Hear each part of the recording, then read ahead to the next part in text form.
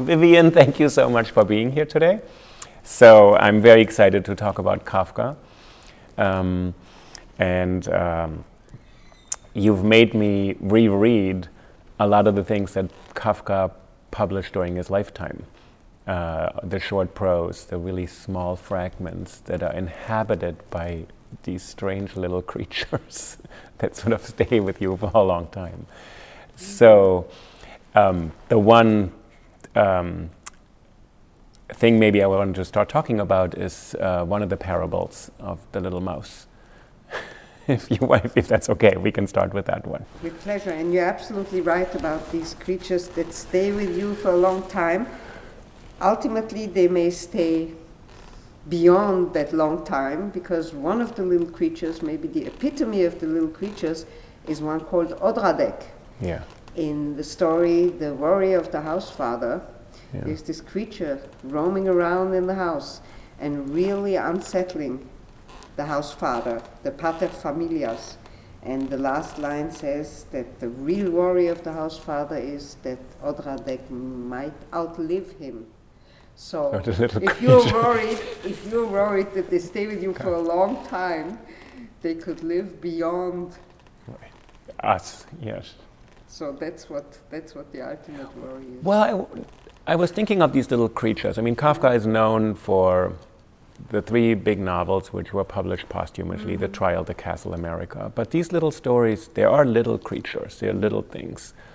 The most famous one in the Metamorphosis is probably Gregor Samsa turns into a giant bug, not little, but at the same time, the littlest thing we don't ever want to see. So there's something about scale. So the little mouse parable is one of those, and many of the other ones are about the things that don't have agency, don't have subjectivity, but somehow in Kafka attain. And I'm curious about what you think they attain. I don't know what status they have. Oh, they have what it takes to unsettle that which is, or thinks it is, stable and static and strong and certain.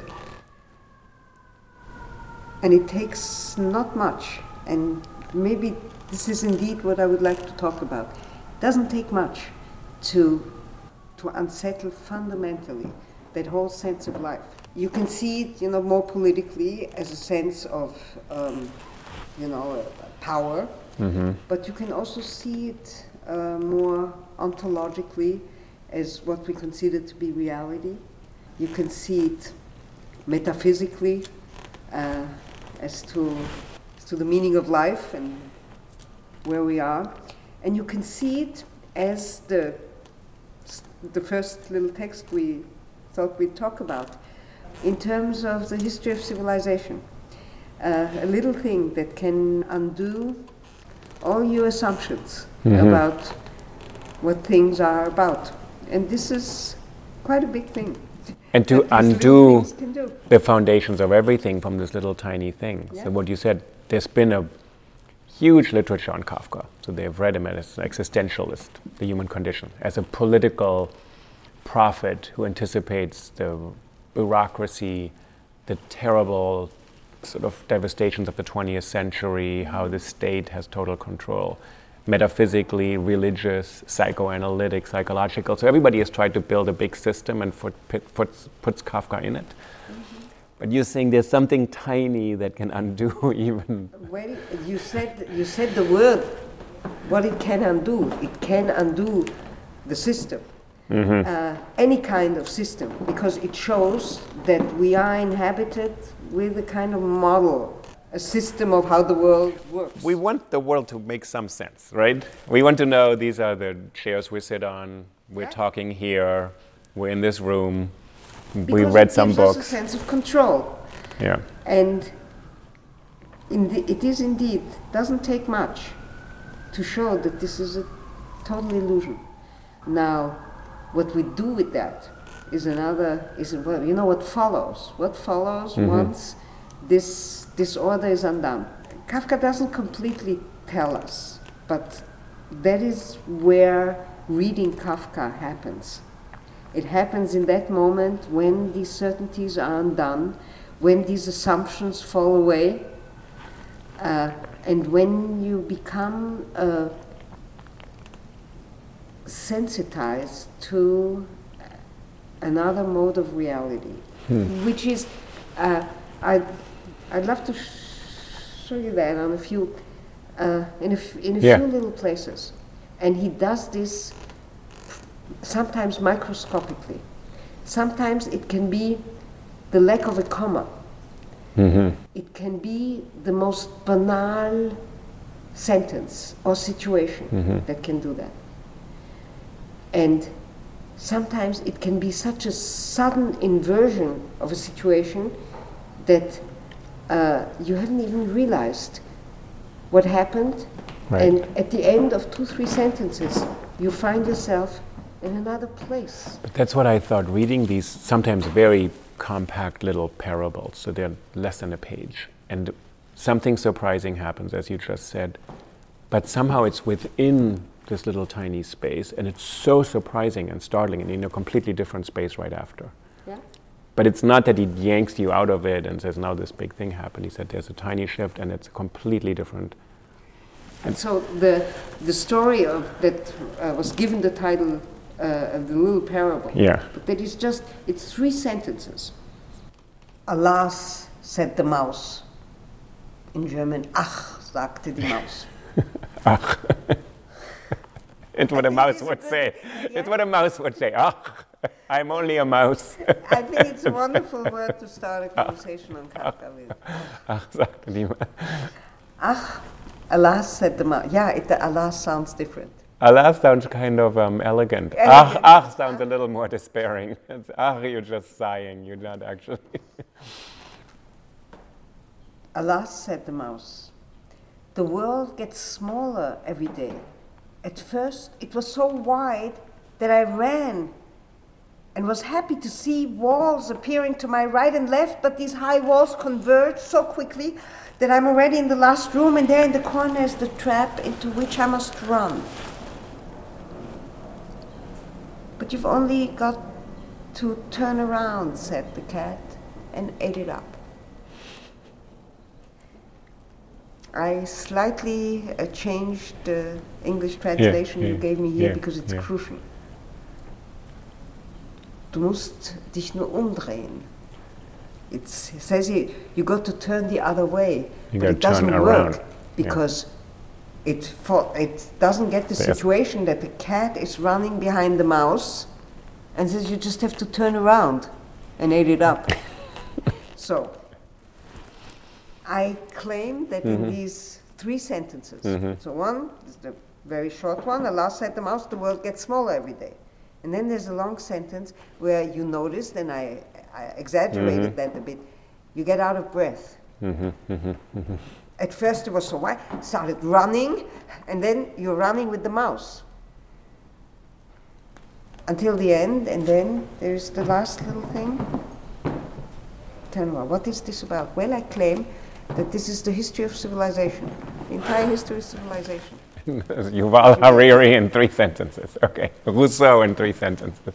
And it situates us in modernity. Because it says, the world gets smaller every day. So, and at the end you get the word trap. There's a suggestion that the present modernity is becoming a trap. But how did it all start? And it started the entire history of civilization with the idea, and an idea that exists in anthropology. And at first it was so wide that I started running. The sense of, nothing being there, Right. prehistoric, there's no orientation, there's no direction. And then humans actually sort Out of of spread fear, out all out over of the world. fear. They start running. It was so wide. In English, you don't even have the word fear. In German, I don't remember the I haven't either. exact term, but it's out of fear. It is frightening to be.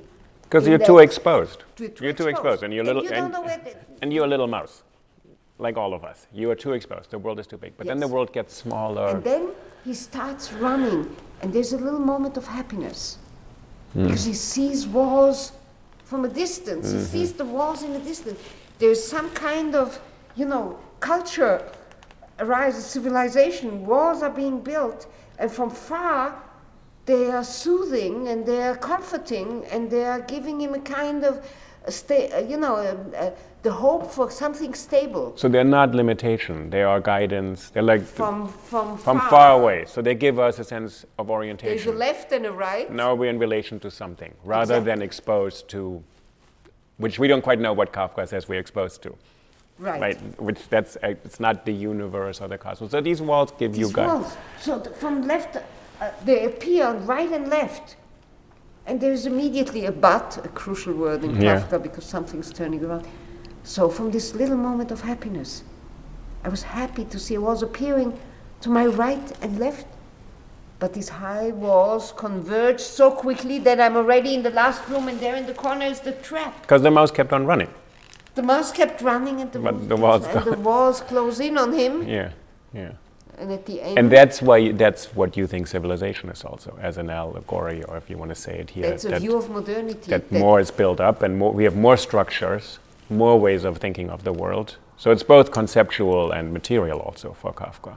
So suddenly what used to give us some guidance, and we like it initially. We want systems to give us some direction to how to think about ourselves, right? And then... And within half the sentence, we go from that moment of, This makes sense of us and the world to this has now restricted us so much. And this is where Kafka finds himself as... And say something what you mean by modernity in this context. It's not just that there were trains invented. And Kafka writes around 1910 or something like that. He writes quite a lot actually about the speed of culture, people running around. It's the beginning of sort of mass population. Yeah, but it is also the moment at the end of the 19th century where, already with Nietzsche, when you feel that history is a burden, that there's been too much, that there is something that doesn't allow for, so the whole vitalism, the whole, there is some, the avant-gardes, they arose from having to make tabula rasa. There is something, there's too much of civilization that has confined us, that has locked us in. And of course, with bourgeoisie that has... And life is not lived, but it's conforming. You have to sleep in certain ways. You have to go to work. There's clocks invented, trains. You have to make time when before that you rose, presumably with the sun. I read Walden on this podcast and Baudelaire, who say life is so regimented by the mid-19th century that it's not even life anymore. We're not living our lives. I'm just living the life when I'm supposed to get up, when I'm supposed to go to school, when I'm supposed to eat, what I'm supposed to eat. Everything is prescribed. So they feel this too much. Yeah. So they want to break out of that. So there is that kind of orderliness that then. But what's interesting is that these values of the Enlightenment that have turned into the bourgeoisie socially, they were already contested in Romanticism, but they're contested in a very different way in Kafka.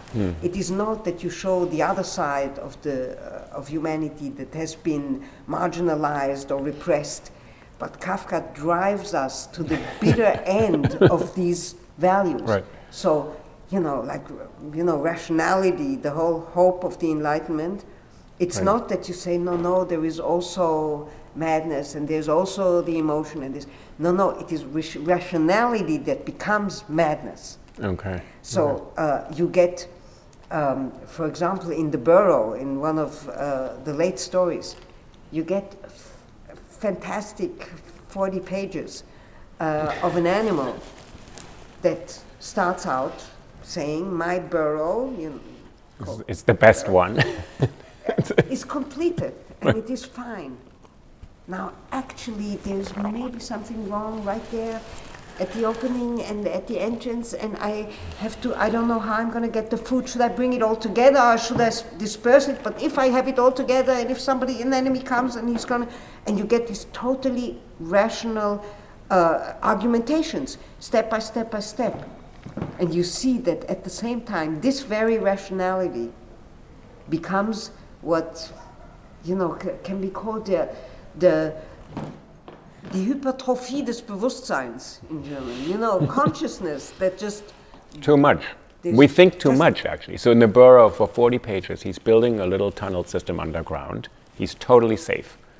Except the one area where one of the entrances is kind of just covered up and someone could step in and fall in. But he said, I could cover it up, but then one has to be really open, have to escape. And that thought leads to pages and pages of thinking, is it better to close it? Is it better to keep it open? Maybe there are other animals underground who are also burrowing. I will encounter them. They could be my enemy. I can already feel its teeth in my thigh. And you know it's the mind burrowing itself into what could be anticipated. How do you construct your life? I could go this way, I could go that way. If I went this way, maybe this would be safe, because I'm really safe now. But being too safe is kind of risky, because if you're really safe, then you're locked in. Absolutely. So you're kind of in a cave and you have no way to get out. So safety is actually maybe a threat. So it keeps on turning on itself. And goes so far, it goes even one step further than, the enemy maybe. At one point he says, he hears a little noise. Is the enemy here? Is it one enemy? Are there many enemies? Is it one big enemy? Am I in another's burrow? Right, he's no longer in his own mind. Yes. It's not even. So there is something there that makes rationality itself go mad. But it's interesting that Kafka nonetheless uses what's called rationality in language to write himself into this, not like the romantics or the avant-garde, the surrealists who say, let's blow up the system, let's get out of it, let's put in sex, violence, and drama, and sort of that's the outside of this modern regulated life. Kafka, who was an insurance accountant, who had a presumably not such an interesting job, and wrote every night. So for him, and you talked about earlier when we talked about the end of the diaries, and he says at some point, I'm nothing but literature. So he uses rationality to force it into a place where, and this is the place where the mouse is now. So it's not there's an escape to say, oh, we can. Well, there's something much there too. He goes a step further, because we haven't talked about the last sentence in that little parable. Yeah. Because when the cat says, you've only got to turn around, said the cat, and ate it up. Well, what is this cat? So we have the trap of modernity, and then we have all those ideologues who say, just turn around, follow me. Oh. And you could tell the history of the 20th century. As another promise. As another promise. Wow. And imagine that Kafka does this. Like all those who have promised those who felt that they now were, disoriented, they were trapped in modernity, that they were isolated, because isolation is another of those values of the Enlightenment that started out as the autonomy of the self. Right. And it turns into, and you see in Kafka, you get, these figures who, they go one step further than the isolationists, the solipsism, that the whole world is actually in your head only. So the Enlightenment idea of think for yourself, don't adhere to any program, no more superstition, no more religion. Kafka says, you are then really abandoned. And then, so you freed yourself from everything, but then realize suddenly that actually now you're in. So the cat is a temptation. So the cat is the one to all those who feel trapped in modernity. The cat will say, just follow me. I'll save you from modernity. Let's talk about the solidarity of the, of the workers, and you'll be part of it, and you will again be part of a community. You will again be part of a political community, a religious community, a community of workers, or you will be a national community, and you hear all the Führer and all those who will have the solutions for this modern man. And Kafka, it's not even a sentence, it's 5 words. 5 words. Just turn around and ate it up. There it is. Yeah, wow.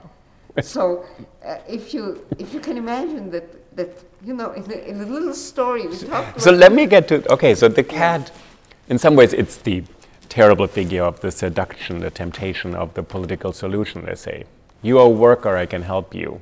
You are a Jewish boy in Prague. You are the minority-speaking German community. You're Bohemian, you're Austrian, you're losing your entire country. Kafka lived through losing a country. Doesn't fit in. So all these solutions offered to somebody who doesn't feel enfranchised. Then who's the cat who Kafka is writing? So he's also inventing the cat. In this parable, he's not the mouse, and he's not the... So in some ways, after this little parable of a few sentences over, how can Kafka give us the mouse and give us the cat? Okay. So it's not a critique, I'm saying, in some ways, this is all bad. He said, this is... So where's his position? I think that when you talk about literature and real literature, there is no such thing as a position. Yeah. And a perfect example of where he would situate the cat is the narrator of the little story Gemeinschaft, community. Because... So there's an incredible story. It's a half a page long, and I think this is the key to what we're living through today in the 21st century. I think the two stories, the one called Gemeinschaft and the other Gemeinschaft von Schurken, so it's community and a community of scoundrels, together, if you take them together, they really... And they're also half a page or a page long or something, community. So community, tell me about the community. It's the five people. It starts with the word we. Yeah. And you asked who is the cat? The we could be one of those cats who say we are a community. You're not alone. There is this possibility of forming a community, and Kafka shows what the consequences are, and he does. This is really where you can see how microscopically Kafka works. But the community part, we are five friends, and we once stepped out of a house all together. The first came, then the second one, he stood next to the gate, then another one came, he slid into it, and then the third one, and the fourth one, and the fifth one, and finally we were all there. Okay. So he starts out just creating a little scene, and he says, we are five friends. So what is he setting up here? Okay. Yeah.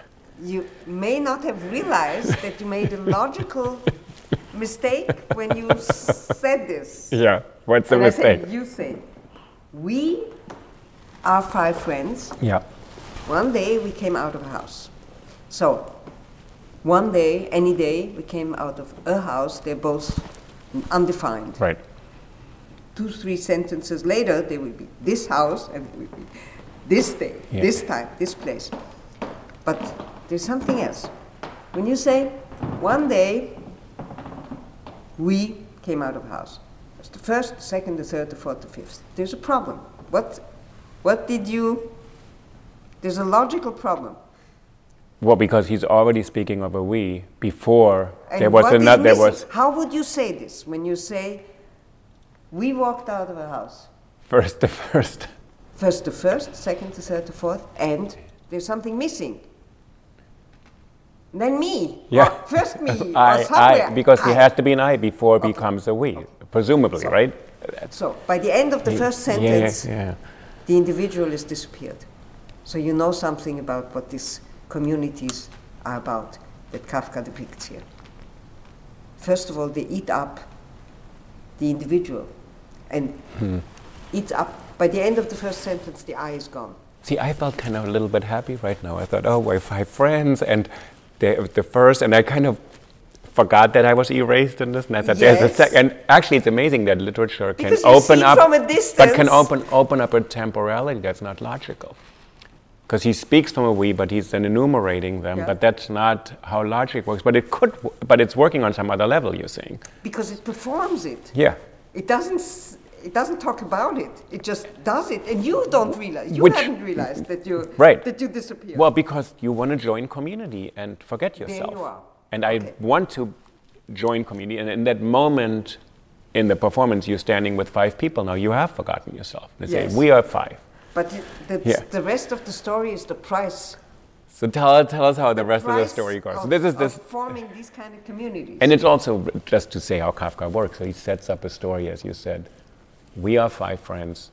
There's a house. It's generic. So somehow and I want to talk about this after you tell me how the story goes. What is the price to pay? There's something that could be considered generic or universal, applies to anybody.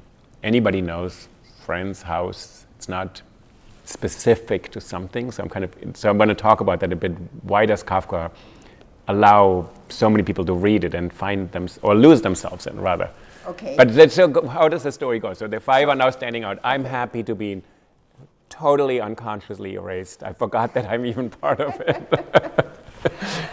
One thing that happens is that he undermines all founding myths. Because every community, and you're completely right that it's not just universal, because it's generic in, it could be anywhere in the world, right? It could be in the courtyard of a school with 5 little friends. It could be 5 nations. So it is really, open in that sense, and yet it says something very succinct. And it says it with microscopic means. So, for example, one day 5 friends, maybe they walked out of the house and stand one next to the other because it was raining and maybe there was a bus stop. Right. There's a roof and you're kind of covered, right? But of course, communities create founding myths.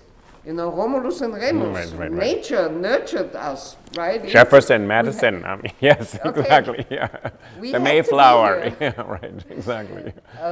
We had to be here. No, maybe it was just raining. Maybe 5 people got together. So the contingency of it. Right. That's one thing. But then there is the crucial moment when Kafka creates a sentence. We're 5 friends. We could live in peace. Ever since we've been together, we would live peacefully together if this 6th one wouldn't be there all the time and would want to join us. And even says the 5, we don't even know each other that well. We actually weren't even friends. Look, even before that, die 5 sind jetzt so. Since then we live together, comma, it would be a peaceful life. And then there is a comma here that doesn't really exist in the manuscript. Didn't even make a comma to allow you to halt for a second before saying that if there wouldn't be the 6th one. It is in one go. So it's not, we lived peacefully together. And one day a 6th came. Yeah. It is not like that. It is constitutive. The very fact that there is not even a comma, not even a moment of a peaceful living together without that 6th one suggests that you need the exclusion of the 6th one for the very constitution of the community. That means that every community of that kind, a closed community, can only exist through excluding the other. And the rest of the story is a fantastic parody. And we could, just read the papers or listen to the news, listen to our politicians, and we'd hear the rest of the story as a parody of giving reasons, a perfectly rational, the tone is rational. We cannot accept the 6th one because we cannot accept it. Why cannot we accept it? Because we're already 5 and I want to be 6. Right. Now, of course, we don't know him. We don't know each other either, but that is different. Because we're already 5. We're already 5 and we don't want to be 6. And then there is this ominous sentence, we are together because of our experiences. Now, in literature, the text works in itself. What are the experiences? They are the exclusion of the 6. They are the fact that they one day came out of a house. And they were 5. They were 5, and they exclude the 6. These are the experiences. And that's the other part you said. Every community constitutes itself. Not just a founding myth, which is some origin myth or whatever, the Mayflower, whatever, but our experience and our shared. We don't even like each other that much, but we're in this together. And this other person wants to join, but that is not the experience. We are because we already had this experience. So it's not even it's so perfectly harmonious and fantastic, but just the fact that we are here means there's something here to hold on to. And we have to protect this because the 6th one would what would he? In reality, he's the one who makes us be a group. Yeah, amazing. Doesn't even say what he would. Right. Nothing. He just wants to join. And therefore, and then there's also this fantastic sentence, we cannot explain this to him because if we would start talking to him, we would already have accepted him among us. So we can talk to him. All explanations would already have, but that also is addressed to the reader, because it says to the reader, if you accept this as explanations, you're already part of the group. You're already part of the group. Okay. Yes. So in some ways, he's giving you in the work this, but he says, what I'm performing here is not possible. It would already have opened up the group. Yes. So as a reader, you brought in almost in spite of yourself. Unless, even if I agree, I want to be part of the five, and I see this as rational, you're already participating in both the exclusion and... Exactly. If you accept this, this reasoning, it's really you're interesting. part of the group. And the first sentence, read the first sentence again in English. So it's kind of amazing because because we're in America. It says, we the people, which a lot of other people have read. They have to constitute themselves as a community before they are a community. We are five friends. One day we came out of a house. The first came, stood next to the door, then the second, who slid as lightly as a quicksilver. You know why? Like a little ball of quicksilver. Like a little ball. You remember those thermometers? Yes, of course. As a child, when they broke, you had these. Yes. Because in chemistry, quicksilver is the substance with the highest degree of osmosis.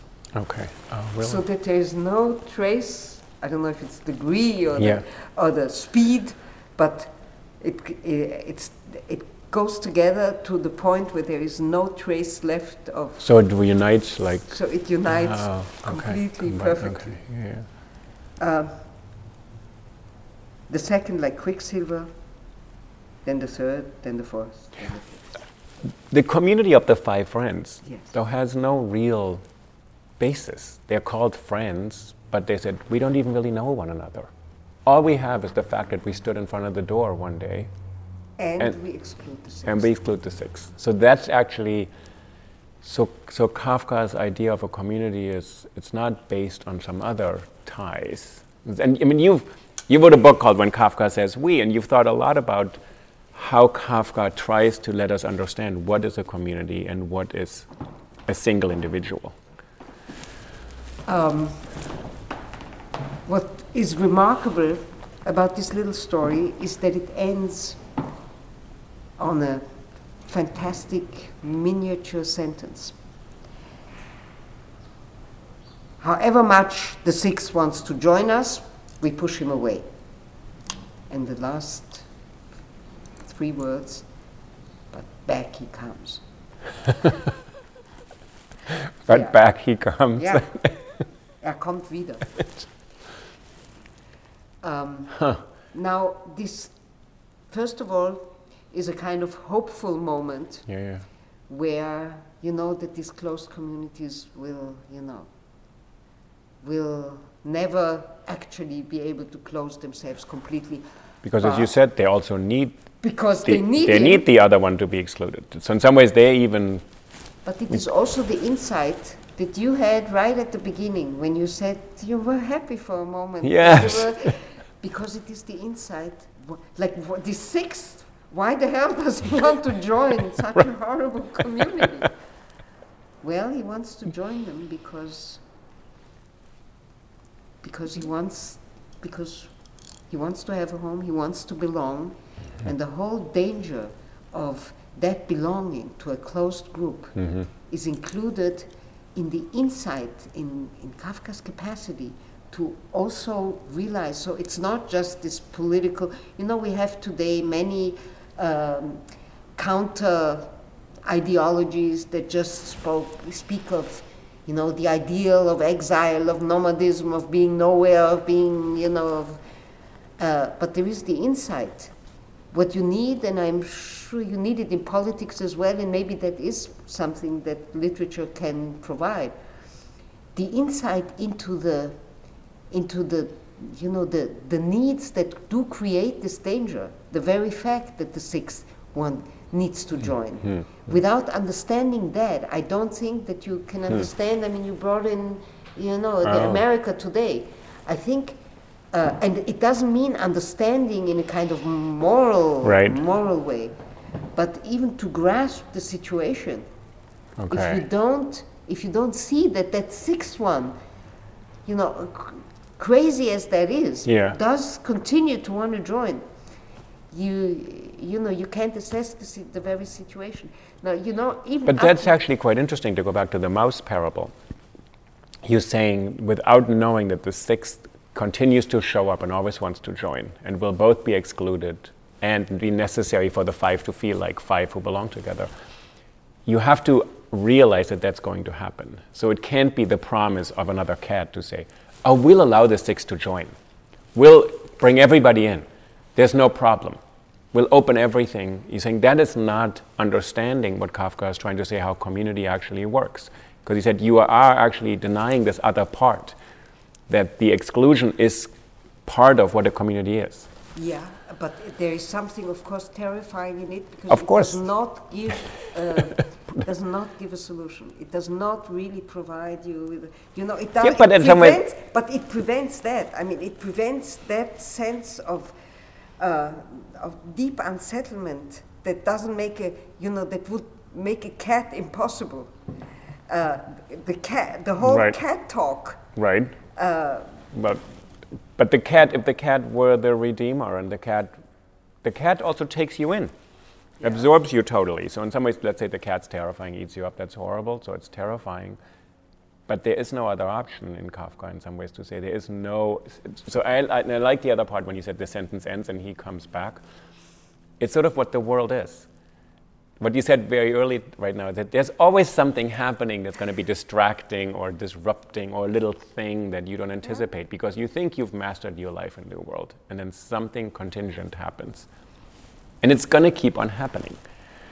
Yeah, but there is also, I wouldn't say that it's all bleak. There is in Kafka, and it's small as well, but there are huge possibilities in that small, and I would say small because there are moments, there are situations, but there is something, and I'm going to give you, if I can do that quickly, I'm going to give you Give me a little light. There's a little light from under the door coming. There may be something right there, so give me a little light.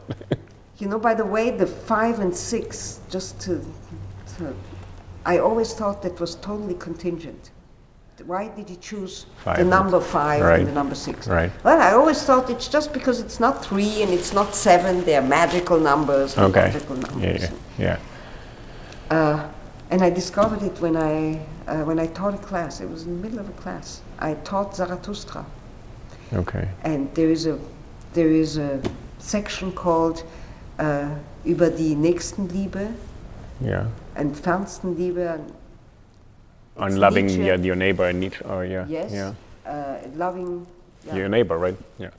Where Nietzsche makes fun of the Christian idea of neighborly love. Yeah, which Freud later on says not everyone is lovable, famously, right?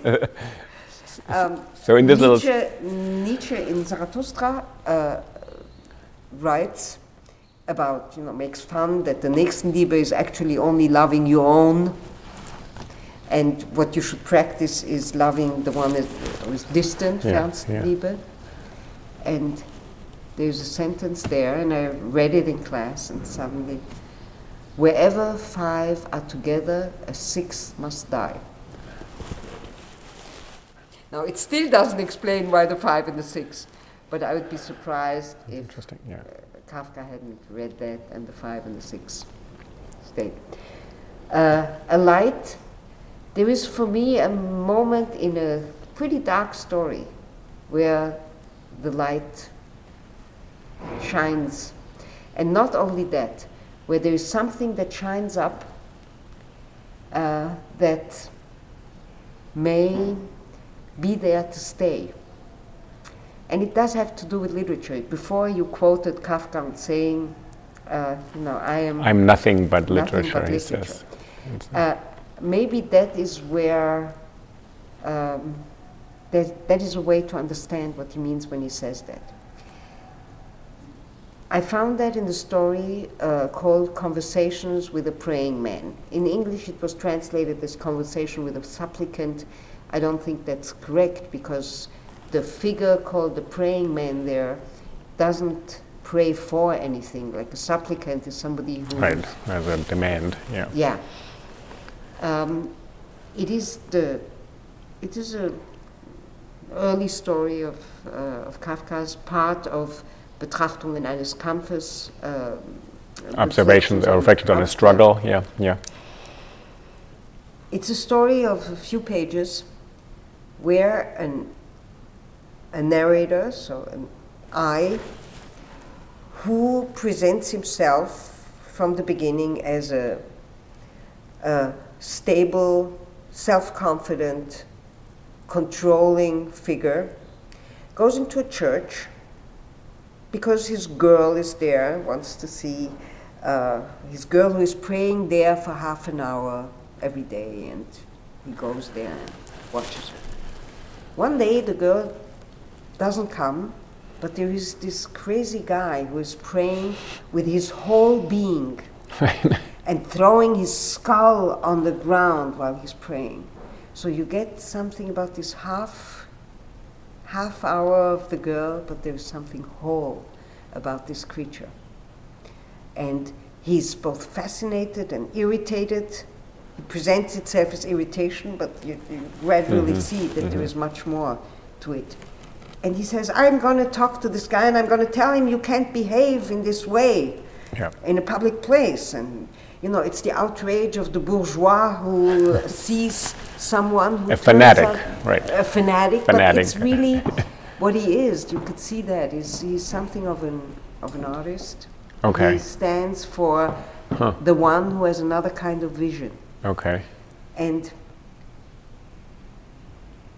at the beginning, it's very clear that the power is in the hands of the narrator, of this I figure, who is gonna, he speaks of a Glücksfang. Yeah. He's gonna catch the guy, he's gonna get him. And that's again one of these very frequent situations in Kafka's short prose, where there is somebody, a creature, and here it's not little in the sense of size, right. but he cannot quite grasp him, catch him, and he says himself, I can only ever imagine him in motion, right. this praying man. Then there is a conversation between the I figure and the praying man.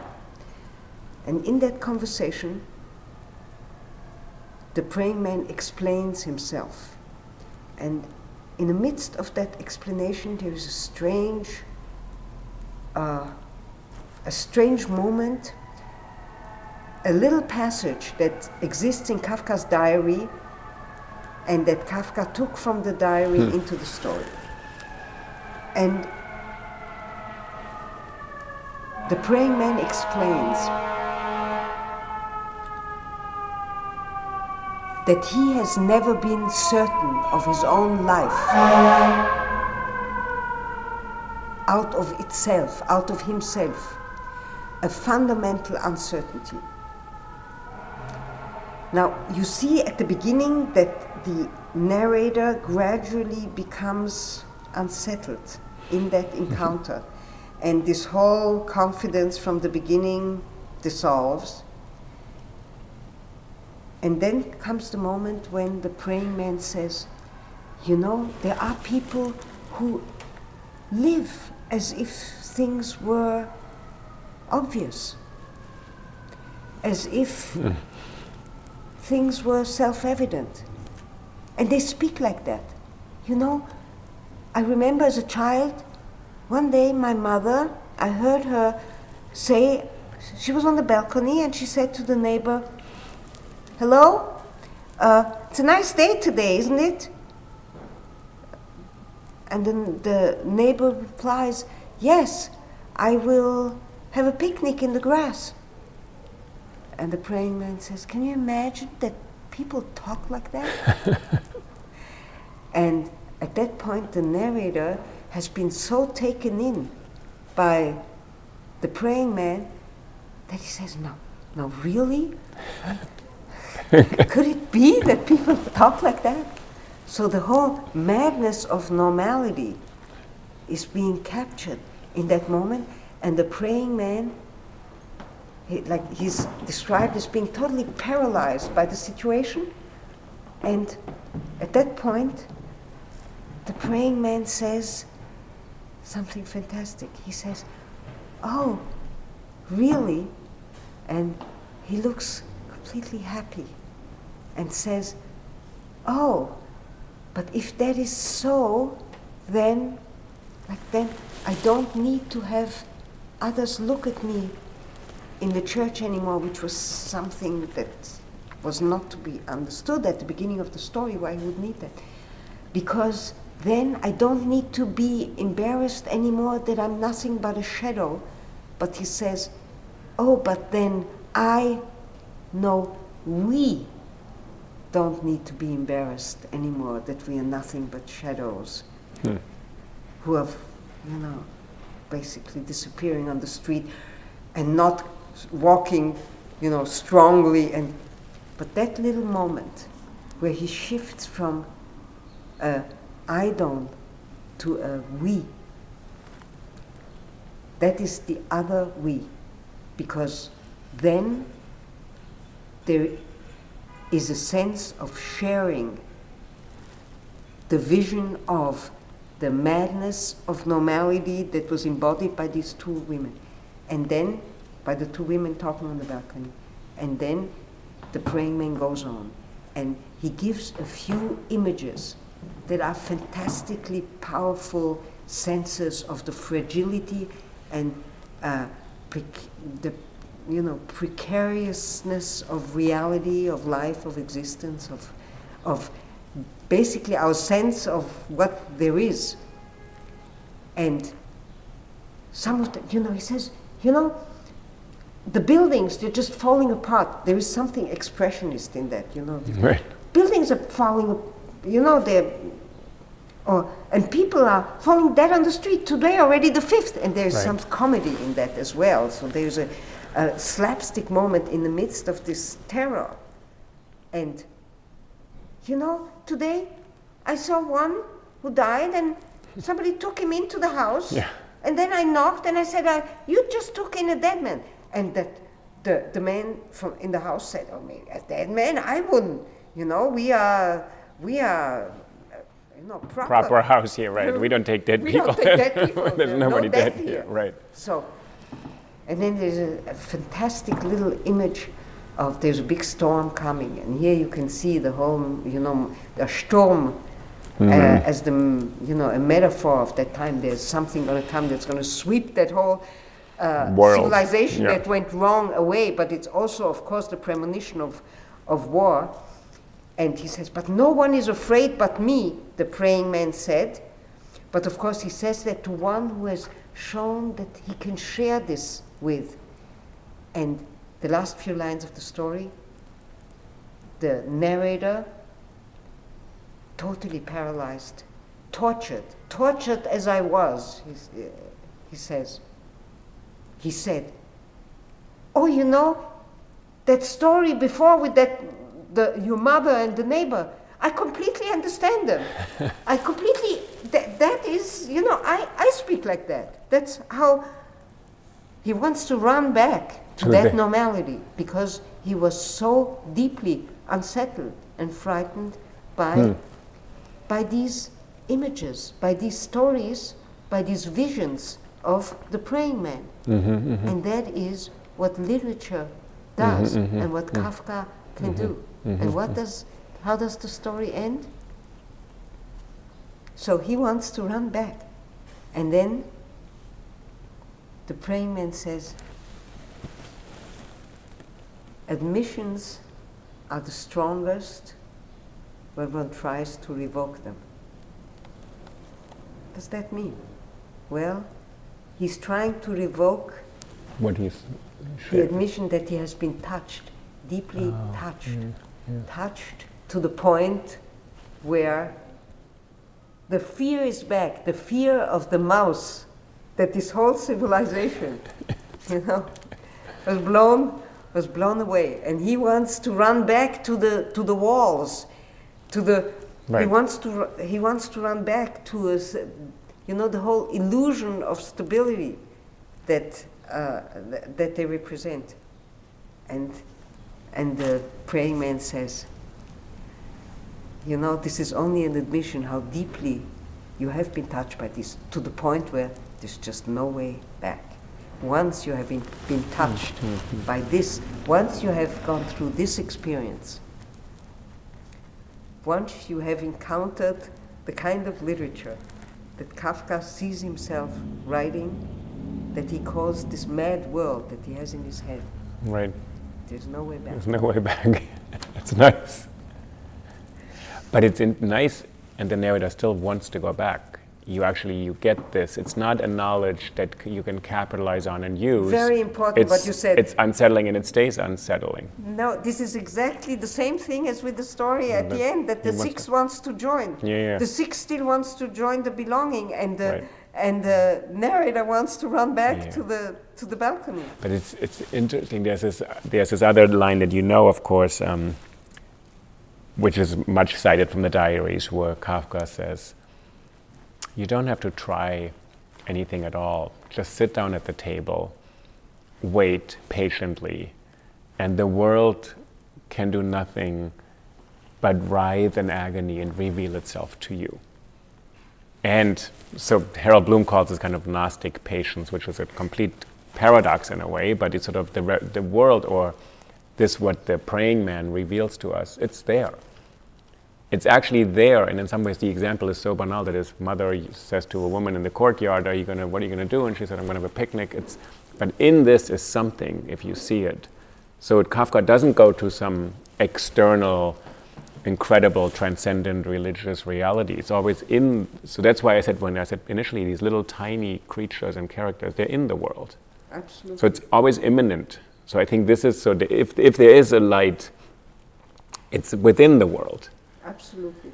And the light happens in that moment when, like the praying man and the narrator, there is a sharing of that vision, even if that vision itself is terrifying.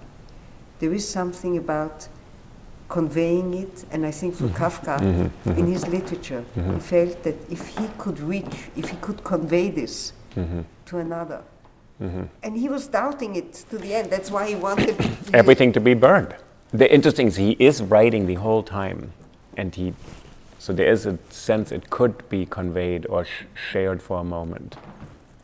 And there's a very well-known anecdote. He read, I think, The Metamorphosis in 1917 in Munich, and he was laughing the whole time. And he thought all of his stories are very, very funny. And then for a long time, Kafka was considered the great pessimist, and it's just all the end of everything. And you're saying, no, there's also incredible amounts of humor in it. Oh, there is. It's very funny, and I don't know if I would call it surreal. It's funny. It's almost it's subtle. And Benjamin said that the one will be the true reader of Kafka who realizes the comic side of his theology. And for me, I think one of the funniest moments is in this letter that he wrote to Robert Klopstock with 2 paragraphs on Abraham. Oh, yes. This is one of there's several Abrahams, but I do love that. Tell me about that. So he's rewriting, or he's sort of explaining what Abraham in the Bible would do. Funny, it's very funny. Yes, but it is also very deep, and I would say, it is. I think it would be completely wrong to read this just as straight transgression or straight blasphemy. And there is also a tiny hint to even a place where he would situate God or something like that. The story is sounds like, So first in the Bible, so Abraham is tasked to go up to the mountain, sacrifice his son. He has a child. He's very, very old at this point. Ruth has a child, and Ruth laughs in the story. So this is the basic story. Sarah, I'm sorry. Yeah. So Sarah, Abraham has to sacrifice his son. And then Kafka writes to it. And for Kierkegaard, Abraham, that moment where submitting to God's will goes beyond human ethics. So Abraham is the knight of faith, one of the big knights of faith. And Kafka, in a letter, 1921, he was in a sanatorium, he writes, I imagine another Abraham. This Abraham might not make it to patriarch, and barely to old clothes dealer. Right, I think I have it somewhere. Yeah, go on. But just tell us, what he is. It is actually, he says he is imagining another Abraham. He's imagining another Abraham.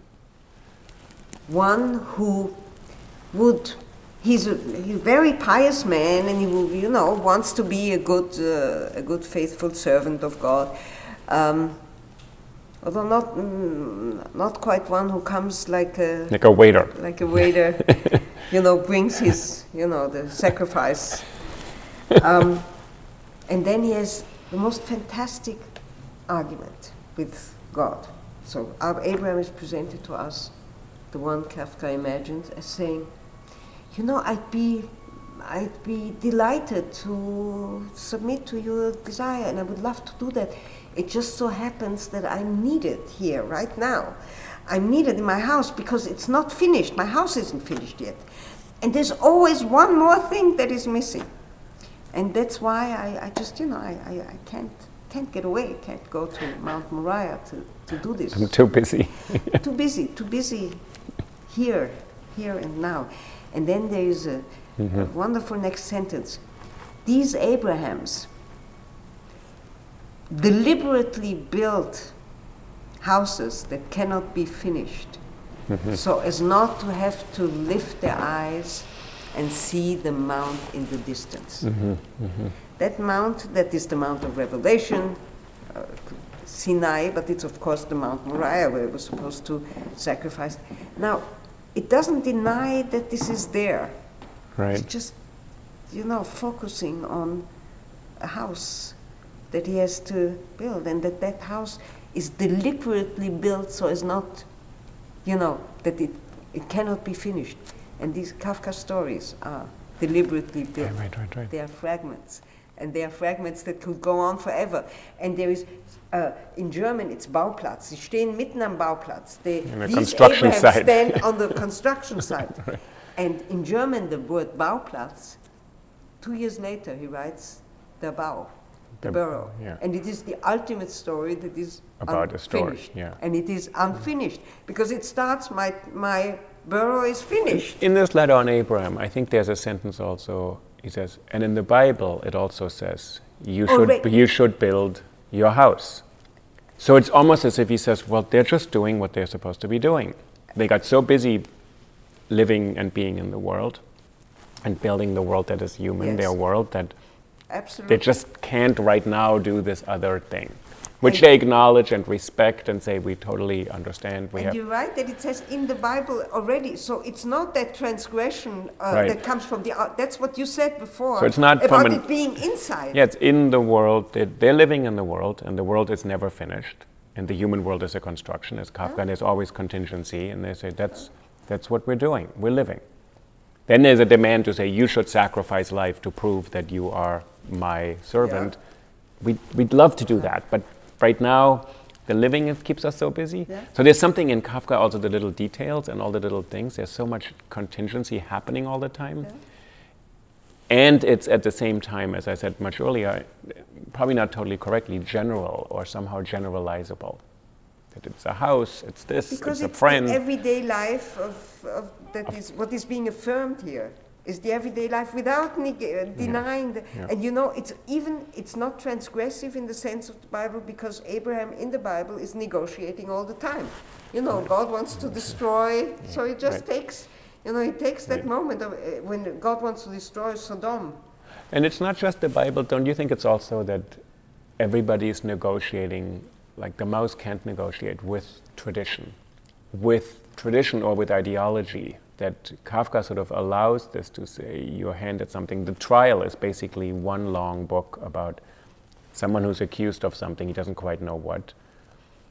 And he wants to figure out of what he's accused and what's the law, and that is the trial itself. He actually ends up being basically, he never gets to a real trial, but finding out what he did wrong and all of this. So the process of negotiation can end up being your salvation or redemption, or it could be your punishment.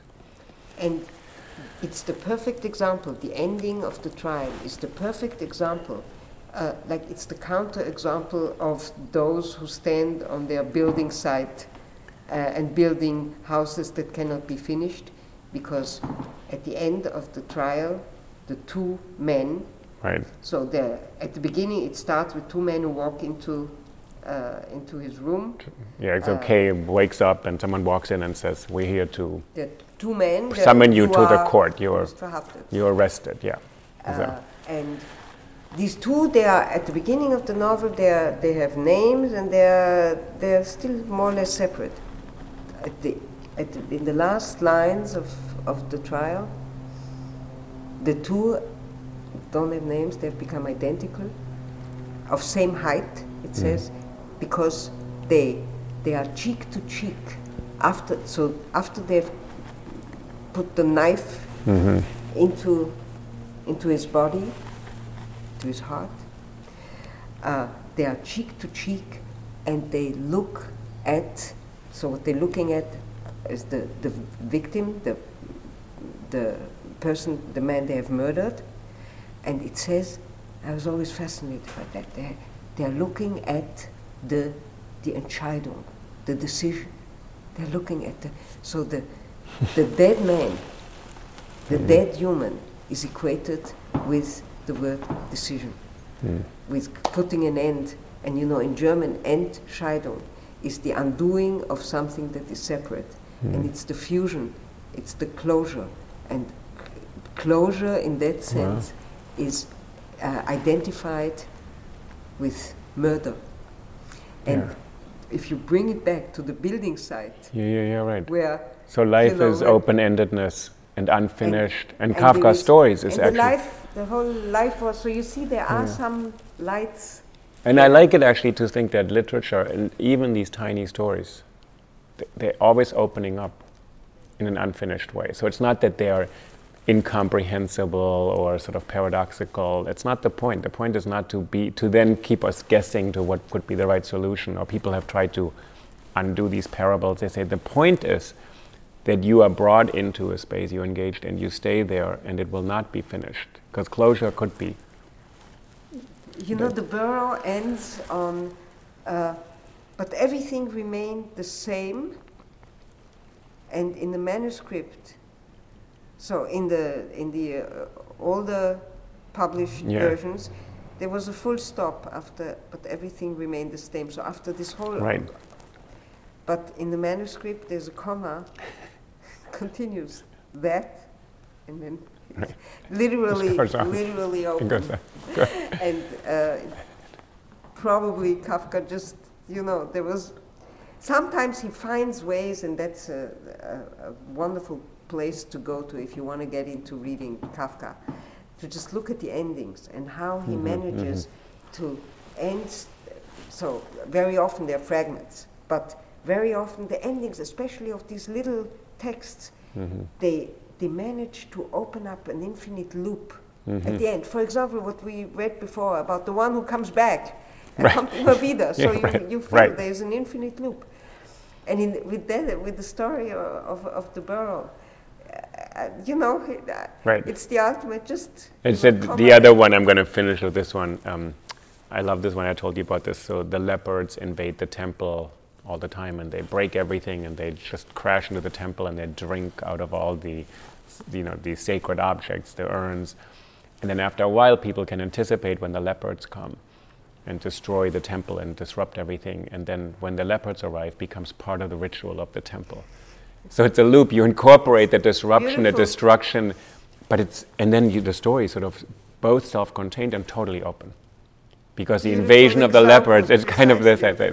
So Vivian, thank you so much. So I love the open-ended ending, so we have to continue. So at some point I'll hope to have you back. And I do want to thank you for actually reading Kafka in this really generous way to open it up. It's really it's because he has been read so many times to serve sort of interpretive models or ideologies that have sort of, there's a famous sentence in one of his books, a cage went in search of a bird.